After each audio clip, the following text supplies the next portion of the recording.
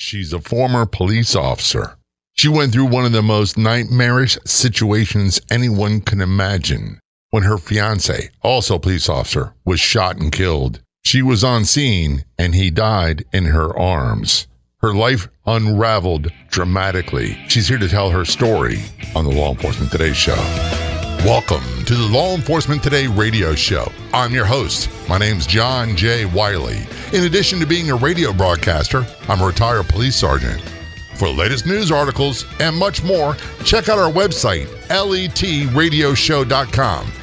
In the Law Enforcement Today show, we'll be joined by special guests. We'll be talking about their experiences and issues affecting law enforcement officers, first responders, their families, their community, and victims of horrendous crimes.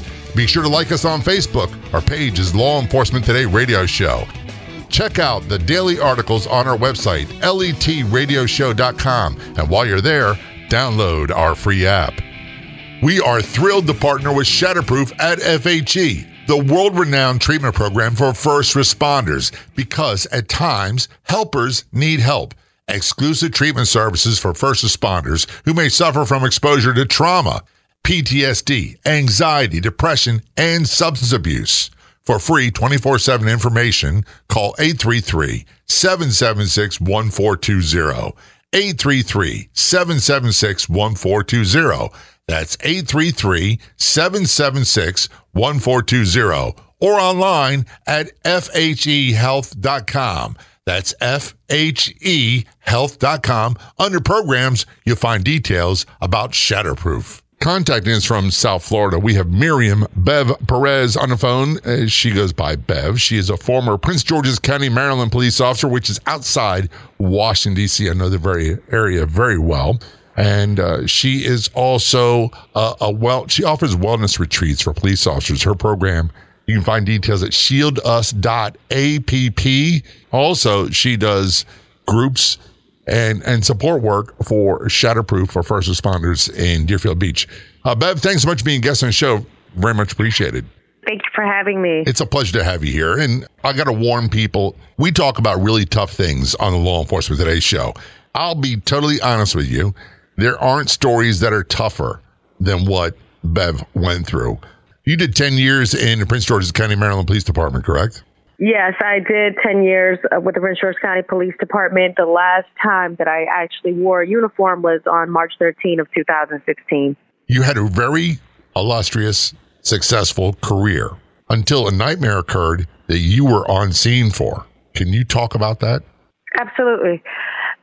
So basically what ended up happening throughout my years, I had one rule as a police officer, and that was to not date another police officer for various reasons. And I ended up falling in love with another police officer that worked for the department. And at the time, Jakai is his name, he was working undercover. On March 13 of 2016, I was responding to an active shooter situation where 3 individuals, one of them decided he wanted suicide by cop, and he ends up going to our headquarters and starts firing at our headquarters. It's a really busy area. Also, our headquarters houses, our chief, command staff, detectives, and some civilians. So it's a really, really busy area. And the backdrop on the other side from headquarters is a shopping center and residential area. So as this person was shooting at headquarters, he was also shooting at cars that were driving by and just everyone. That's when I heard kind of the commotion going on over the radio. I was working patrol. I was working a special assignment that was at headquarters. So I was heading there anyway. However, at the time, Jakai, we had been together for 3 years at this point, and he was working undercover, and he was actually on his way to headquarters to drop off food for me. So, you can imagine the first thing on my mind was Jakai's there. He's sitting ducks, with the food while this active shooter situation is going on. So my immediate thought was, I'm driving priority to the scene, but I also need to let him know what's going on and get him out of the area. With the unmarked cars, there's no dispatch, there's no radio, just doesn't know what's going on. So I give him a call, and I just remember having him on speakerphone as I'm driving priority to this call, and things are intensifying on scene. I can hear just chaos going on over the radio, and I'm trying to keep a calm tone and telling him, hey, babe, just get out the area. There's an active shooter. He's like, what's going on? And he's kind of trying to understand. He can hear the feedback of the radio. I have him on speakerphone in one hand while I'm driving priority with the other hand. And I remember as I'm making the turn onto Barlow Road, which is where our headquarters was located, I heard faintly like 13 shots. And I had to tell you, it's like my heart sank. And I started to panic at that moment. I actually have the dash cam video of that day, and I'm like hitting the steering wheel, and I'm like, babe, like, because he's not responding anymore. And I just felt like something happened. For whatever reason, it was a rainy Sunday, but I had my windows down. And as I'm driving up, I turned my lights and sirens on, and I heard, I can hear Jakai screaming police.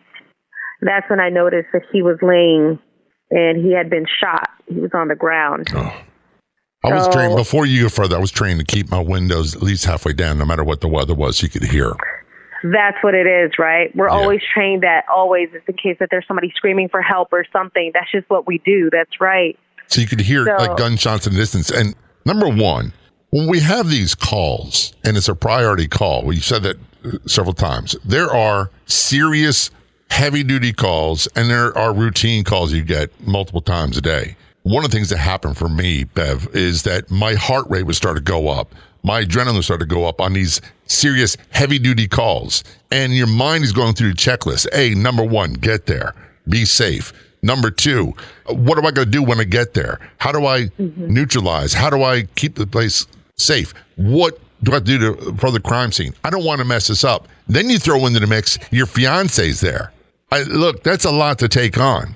It's a lot, and it's literally just like that. You're thinking about, I have to get there safe. Is the scene safe? Am I going to be safe? What am I going to do? And then I'm like, Jakai's there. Where is he? How do I get him out of there? Is he going to be okay? And he was a police officer, too. You said it. He was an undercover police officer, so he was no slouch. He knew what he was doing. He was a pro. Yeah. He had been on, I think at that time Jakai had been on 3-4 years. He was new. But he was. Oh, he no. was Wait a second. Guy. I understand breaking the rules that I'm not going to date another police officer. I get that 100%. I went through that too. Then you go for someone younger. Oh. Yeah, he was younger. And I was a senior corporal on the squad when we were on the squad together when we started dating, but we didn't tell anybody. Right. So, yeah, he was younger. It was a lot of red flags. I was like, but, it was everything about him. I get it. Everything about him. Look, I'm not faulty. I'm just having fun with you. But one of the things I want to point out is we're protectors. If you don't come into this job as a protector, you learn that in your early days. And 10 years on a job, you definitely had that down. Yes, so it's not unusual for you to want to protect people on scene, and your thoughts immediately go to your fiance. How do I protect them? How do I make sure they're okay? Correct. Absolutely. It's the preservation of life, right? And if you're going to protect and serve anybody, it's going to be your loved ones. Absolutely. We're talking with Miriam Bev Perez, former Prince George's County, Maryland police officer. Got so much more to talk about. Believe me, it gets really, really heavy from this point on. She is also offers wellness retreats for police officers. Her program, you can be found at shieldus.app, and she is also a group leader for Shatterproof for first responders in Deerfield Beach. This is the Law Enforcement Today show. Don't go anywhere. We'll be right back.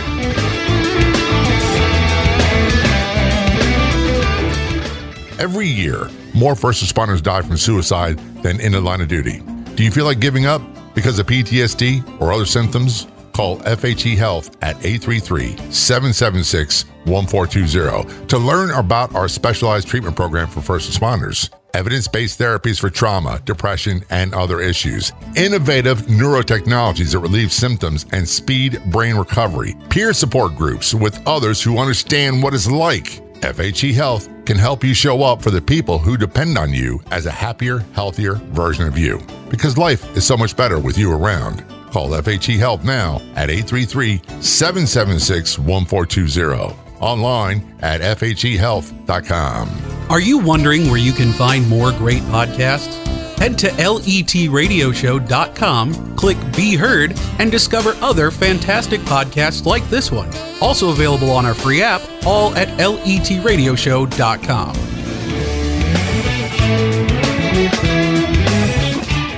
It's the Law Enforcement Today Show, returning to our conversation with Miriam Bev Perez, a former Prince George's County, Maryland police officer. Her program offers wellness retreats for police officers, shieldus.app. She's also a group leader for Shatterproof for first responders in Deerfield Beach, Florida. Get more details about their program. Phenomenal. FHEHealth.com. Before we went to break, Bev, we were talking about you get this hot call for an active shooter at the police headquarters building. It's suspected he wants to commit suicide by cop. Your fiance, who's also a police officer undercover, is at the scene. You're on the phone with them. You hear multiple gunshots. And does panic start to set in then, or is it a little bit later on? Panic starts to set in then. It's like you can feel it. It's that immediate connection that you have with someone that you know something horrible has just happened. So I felt something. So as I'm approaching closer to the scene, approaching closer to the suspect, I'm looking for Jakai because I'm like, wait a minute, I just had him. Now I don't have him anymore. He's not responding. I'm completely in panic mode. Where is he? Where is he? And that's when I heard him. Jakai had been shot and he was trying to identify himself. He was yelling police. However, he was choking on his blood. So it was kind of like a struggle, the way he was trying to scream it. And I heard him. At that point, I did everything I was trained to do, right? I had a Crown Vic, so I backed my car up and put it in a 45-degree angle, kind of knowing that the hood of the Crown Vic houses all that metal, that it'll shield him. I duck walked around the side of my car. I shielded him with my body, and when I pointed my weapon out to see who was firing, all I saw was police officers. So at that moment, I holstered my weapon, and I just held him. I mean, at that point, I knew. Yeah, there was nothing I could do. Two things. Number one, after a few years on the street, you develop, some people call it spidey sense in movies, but you develop this police sense and you can tell when things are really bad. Number one. Number two, and I hate to say this because he's a loved one, when it's a fatal wound with anybody, you can it's not a guarantee, but you can pretty much tell. Yeah. And you can pretty much tell. It's really hard to talk about because I'll be honest. I wrote an article for the Facebook page for the Law Enforcement Radio Show. It's called "I Lied Many Times as a Cop," and it's not about court. It's not about testifying in court. It's not about nefarious reasons. It's people who are dying, taking their last breath, and you're talking to them. And quite often, the last thing that someone saw for the exit of this earth was the face of a Baltimore police officer, in my case, in your case, Prince George's County. That happens all across the United States, and you lie, and you're talking to them. Come on, hang on, help's on the way. You're going to be okay. It's not that bad. All those things. Mm-hmm. Was that part of your conversation? So the last thing I remember, I remember shielding him with my body, and I'm looking at him, and he's still trying to identify himself. He's still yelling police, but he's choking. His eyes are kind of rolling back. He's yelling police, police, like that, choking. And I just remember looking at him, and I was like, baby, I got you. Like, I got you. And he stopped yelling police, and he looked at me, and I'm holding him, and then he closed his eyes. How old was he when he was killed? Jakai was March 13th, 2016, 27, I want to say, and he would have been turning 28 on the 17th on St. Paddy's Day. So he was killed just days before his birthday. First of all, I'm sorry this happened to anybody. I'm sorry you went through this. I'm sorry it happened to Jakai. And I'm sorry that it happened to the countless people, on the streets that were not police. It impacts their family tremendously. And I would love to have the right words. This is the old cop in me. I want to be the fixer. I want to have the right words to say that I'll make things better. I don't have them. I'm not God. Right. I can't make it better. I can't make it go away. And I'm sure you realize at some point that you didn't possess the power to undo this, to make things better. No. And what ended up happening, he got shot on the side of his body. And, as we know, bullets enter, they're looking for exits, and it bounced all around his body, giving him internal bleeding. However, I was determined to do something, and we put his body in my cruiser, in the back of my cruiser, and I drove him to what felt like the longest drive ever to the nearest hospital, Prince George's Hospital, and he didn't make it. we determined later that another officer shot Jakai, mistaking him for a suspect. And here's the part that I referenced earlier. There's certain nightmares I had in police work. And without belaboring the point, one of them was the gun didn't work when you need it. And the second one was that it shot an innocent person and or one of your partners. And I don't want to belabor this point. I know that officer had no intention of harming someone else. And again, this is just that feeling I have, Bev, where it's like there's no winners in this case at all. No. Everybody loses. And I struggled with this for a long time. Of course, I struggled with it for a long time. However, I finally got to a place where, much like what you said, nothing in my heart tells me that this officer woke up saying, I'm going to go shoot and kill Jakai Colson. Nothing in my heart tells me that he did this purposefully or with malice. It's a horrible, horrible mistake. And I've forgiven him. However, this officer, from what I understand, he won't talk to me. I've actually tried to reach out to him to let him know that I forgive him. You tried to talk to him? I've tried, man. But he's, I'll be honest with you, I don't know if I can have that conversation. If roles reverse and I was that guy, I don't know if I could have that conversation with you. I think deep down, there's part of me is too much of a coward. I'm afraid to say the wrong thing. That's really what it is. I'm afraid to say the wrong thing. And people tell me all the time, the worst has already happened. You can't make it worse. Right. So, he's in my thoughts. I'm saying he. They could be male, female. It doesn't matter. From what I understand, he's no longer with the department. And like I said, I tried to reach out to him through other means, like his relatives that I know that are like on social media. And I tried to talk to them and they're like, hey, he won't talk to anybody, So I always try to, put the message out there. If he listens to anything, whether it's this or whatever else I do, I always say, if he hears this, he can reach him. out to me if he wants to have a conversation with Bev, and I volunteer to be the go-between.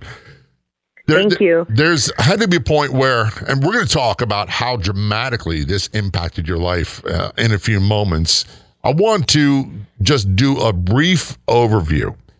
Bev was a uniformed police officer for many years in Prince George's County, Maryland, which is outside of Washington, D.C. Her fiance, who was an undercover officer, was shot and killed by another police officer accidentally during an active shooter scene at the headquarters building, and he died in her arms. When we return to our conversation with Bev on the Law Enforcement Today show, we're going to talk about the dramatic impact this had on her and what she did to rebuild her life. Don't go anywhere. We'll be right back.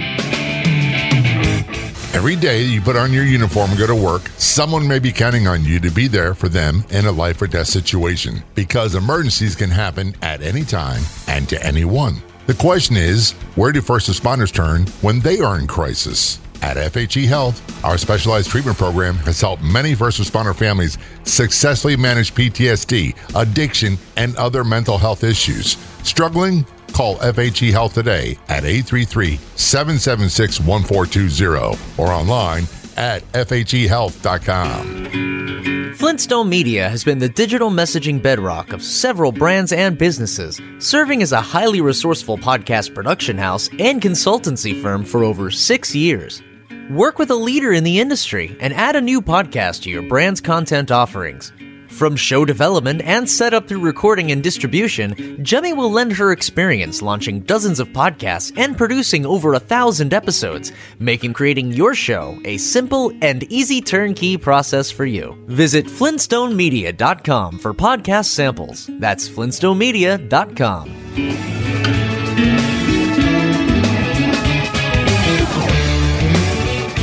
This is the Law Enforcement Today show. Returning a conversation with Miriam Bev, as her preferred name, Perez, former Prince George's County, Maryland police officer.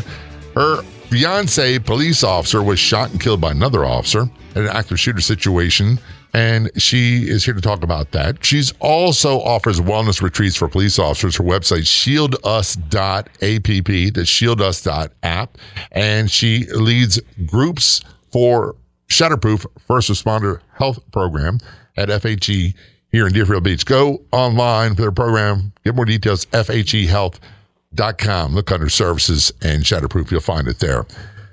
So we're going back to this really tough conversation. And by the way, the conversation, you're doing much better at than I am. Your fiance, an undercover officer, was shot. He took his dying breaths in your arms, and it was an accidental shooting. There's no way of prettying this up, so I'm not even going to try. And then you had the whole police funeral. For those who don't know about this is a serious, heavy-duty situation. Can you talk about that? Yes. I think the hardest thing to have to deal with is the survivor's guilt. As you sit there and you try to think about the preservation of life, protect and serve, that's what we do. And if there's anybody that I was going to protect and serve, it's my loved one. It's him. And I couldn't do it. And I lived with that. I don't know what anybody or about internal bleeding, but that's just not something, that you can really blame yourself for, or any situation like this for that matter. Logic doesn't enter into that. For me, it didn't. And there's nothing you can do about internal bleeding. There's a lot you can do about sucking chest wounds. There's other wounds you can do something about. Internal bleeding, you can't. And, it doesn't, just the way that it played out was the way that it had to play out. However, in your mind in that moment, for me, the thing I was thinking about was that I couldn't save him. And so I lived with that, and the guilt, the shame, everything that came along with that. September of 2016, I had my suicide attempt. And I don't know why I chose the Dominican Republic. However, I just went on a solo trip, and I knew that on my last day in the Dominican Republic, I was going to have my attempt. I sent my suicide note to a dear friend. She then reached out to relatives on Facebook, who then contacted the hotel to get security, to get police, and to send me back to America. And here I am. I just remember seeing my mother's face when I got back stateside, and I just said to her, like, Mom, are you mad at me? And she just had this look on her face, and she's like, I'm not mad at you. I'm just sad because I don't know how to help you. Right. And the look that she had on her face, I vowed to never be the reason why my mother looked like that. So I had to start choosing life for her until eventually I started choosing life for me. Can I say this? I'm glad you were not successful. I'm very glad you're not successful. I've met Bev before. I want to meet her and do more things together. Of course, that's one thing to go from the death of Jakai to your suicide attempt. There's a lot of things that happen in between. And yes. I know we can do the Reader's Digest condensed versions. Somewhere along the line, you said survivor's guilt was a big part of this. I'm thinking post-traumatic stress is a big part of this as well, although I'm not a clinician in the slightest. I don't pretend to be one. When did you start seeing a change in you? It was interesting. The immediate depression, desire to not want to eat, bathe, drink anything, that I couldn't sleep, like all of that, my body, that started coming up. However, when I started noticing actual post-traumatic kind of symptoms was when I was called to my station, to my police station, and I had to sign something to say whether I was going to, they literally asked me if I would work desk duty. And I was willing to do it. As far as I was concerned, I was still going to be a police officer. That I had no other idea of anything else, right? Because we're so one-dimensional when we're in it. And it's like, well, whatever else will I do? So I was like, I have to go back to work. So I went to the station, and I remember it was the darnest thing. I get there, and I see all the cruisers in the parking lot, and I just felt like vomiting. And I was like, whatever, maybe I just don't feel good today because I haven't been eating for days. By the time I get out of the car, I see officers in uniforms walking in and out of the station, and I could hear, obviously, their radios, and I started shaking. And I'm like, what was happening? I get into the major's office, and I see him, and I'm in the building now. I'm in my station, which isn't the one where the incident happened. It's a different location, and I'm shaking. There was a form that he was asking me to sign, and my hands were literally shaking so much that I couldn't sign the form, and then I started to throw up, and they were like, you need to go home. You just need to go home. That's when I noticed that's PTSD. Even seeing cruisers, hearing dispatch, seeing uniforms, being at a police station made me literally sick. It took me right back to that scene. It took me right back to that place. And it literally made me sick to my stomach. And I was shaking. And it was like this weird thing, like I was spiraling, and I just couldn't. And they had to send me back home. I couldn't even sign the paperwork. I was just shaking. How long after that incident did this start happening? I think in a week. They were asking about desk duty. A week or within a month, something like that. Because I didn't even go back to my home. I went to my brother's house and I was staying there. And I think, they gave me a couple of days or whatever. I think they waited for the funeral. I don't know the actual timeline. It was less than a month. And then they asked me to come to the station. They were like, hey, are you willing to do desk duty? What is this going to look like for you? Kind of like next steps. And that was my first time going back and being around, that environment. And I was completely sick. You and I both know, and that's their way of trying to reach out to make sure you're okay. And departments all across the country do this. And I'm not going to go into a long rant about we should know better. When you were offered the job of working the desk, they were taking you on the streets because they were concerned about your welfare, your mental state. And I would even say so much as their own civil liability. Am I correct? Right. Yeah, right. With my department, I don't take it personal the way they handle things. I just think it's a lack of education, a lack of compassion. That's the point. And they're checking off the boxes, man. That's they're checking the off the boxes. That's what it is, right? They have a standard of image they gotta upkeep. And so they're gonna say, hey, I did what I had to do, right? I checked off the boxes. There's a big difference in my mind between command staff, which a lot of them are politicians, is all they are, and the political brass that rule counties, cities, whatever it might be. A lot of what they do is dictated by the bean counters, the accountants, and the politicians that run these jurisdictions. They're the ones who oversee the department. So you were clearly in the signs of distress for you were obvious. Yes. Did anybody from your agency reach out and say, hey, we got some help for you. We've got some resources to help you out? As part of the checkbox list, we do have a shrink that they had come see me. However, the approach wasn't well. I think they just did what they had to do, if you know what I mean. And as you know, we do have those doctors in our department, some of which we don't trust. We don't talk to them. And for good reason. It's kind of one of those things. It's like I'm not going to talk. I'm not going to talk to you. It's difficult. We're talking with Miriam Bev Perez, a former Prince George's County, Maryland police officer, about the incident where her fiance, also an undercover police officer, was shot and killed and died in her arms. Of all the radio stations in the United States, there's only one show like ours, the Law Enforcement Today radio show. And on Facebook, there's only one official page. Do a search on Facebook for Law Enforcement Today Radio Show. That's Law Enforcement Today Radio Show on Facebook. When you get there, click like and follow. This is Law Enforcement Today Show. We're going to take a short break. We will be right back, so don't you go anywhere.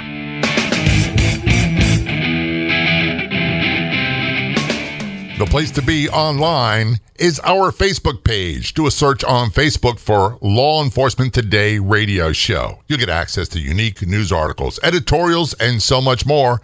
That's Law Enforcement Today Radio Show on Facebook. Miss an episode of Law Enforcement Today? You don't have to anymore, because now you can listen to it on Podopolo, the free new app that makes listening anytime, anywhere so easy. Catch up on shows you've missed and chat with John J. Wiley right there too. Download for free on the Apple or Google Play stores. That's Podopolo. And John J. Wiley wants to hear from you inside Podopolo.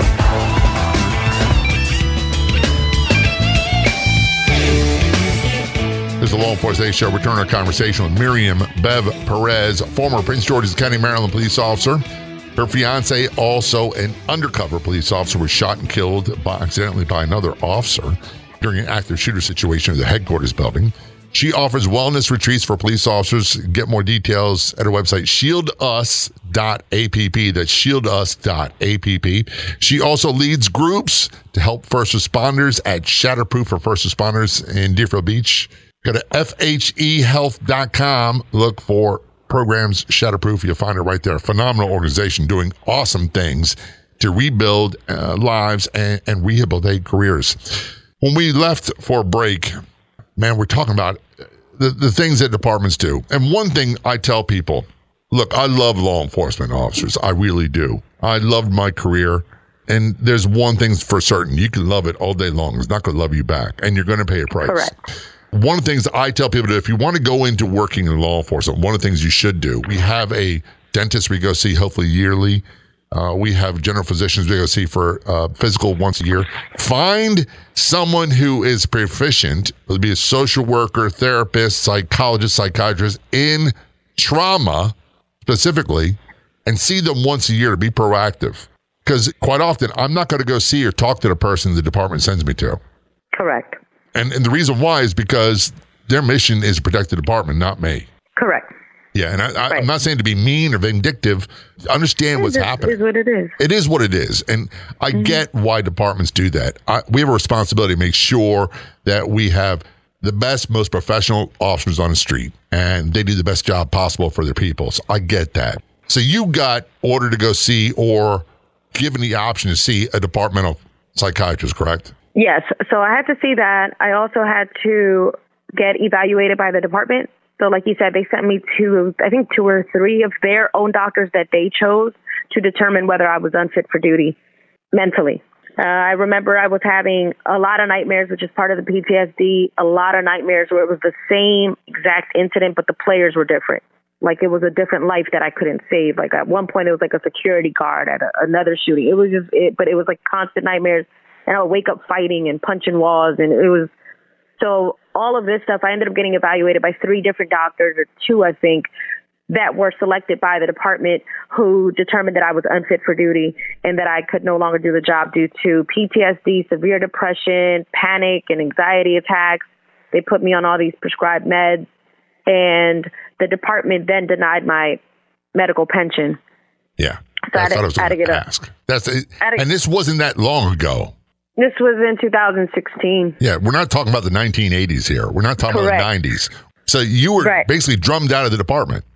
Yeah, basically, I got an attorney. However, you got to realize, as I'm trying to get an attorney and fight for this, I haven't even managed to grieve the loss of Jakai, and I also want to die. So it's like, I don't care, but I knew that I had to fight for it, because I knew, like, what am I going to do afterwards? And so the lawyer tried to fight until the point that he couldn't, and essentially I got terminated for that day. So you were fired? Basically. For nothing you did wrong? No. Not for cause, not because you were, scumbag police, none of that stuff. This is unavoidable. It was not your fault, and you were fired and then shown the door.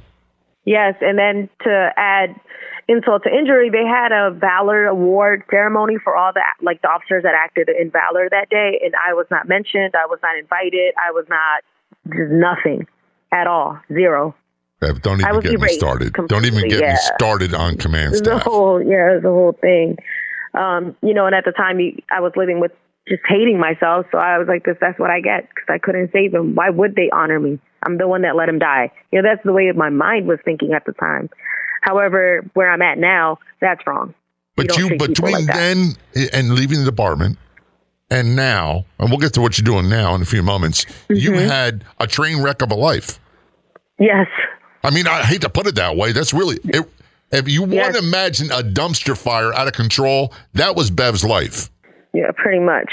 Yeah, I ended up leaving Maryland. I got upset with the entire state, so I left Maryland. Then I got upset with the whole country. I left, and I stayed in El Salvador, where I picked up surfing, and that being in the water, that connection with water saved my life. I came back to Maryland. However, I did not want to be in Maryland, so I drove to Florida, 16 hours on my own, by myself. I have no family, friends, no work, nothing lined up down there. Down here is where I'm at now still. And I figured it out.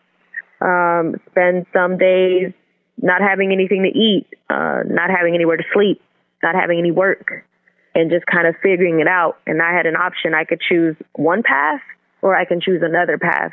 And knowing what me and Jakai went through, he's a hero, I'm a hero, and I couldn't let us down. So I started doing the work, and, the universe is crazy, or God, whatever you believe in, how it aligns you, but it aligned me in such a way where I ended up doing a training with the Center for Mind Body Medicine, and they do a lot of meditation, mindfulness, guided imagery, and all of those things combined with the water, swimming, surfing, sailing. It literally saved my life. And it wasn't the pills that I was taking. It wasn't the medicinal marijuana that I tried to get. None of that stuff. I didn't have to put anything in my body to find a place of peace and healing.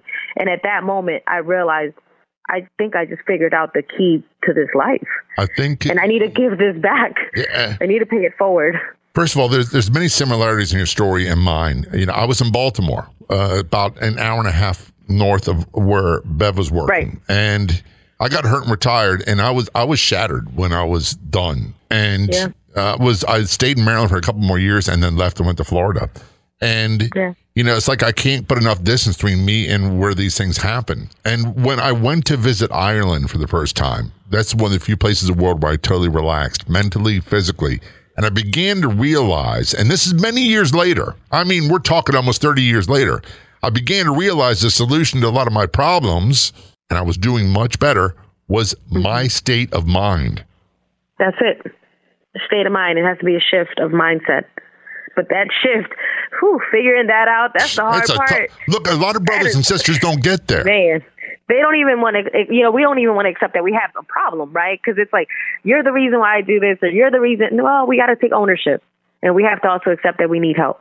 There's so much I want to do with Bev. And I met Bev at Shatterproof for first responders in Deerfield Beach. And we got to have you on the show. Before we talk about what they do, what you do there, let's talk about shieldus.app. Sure.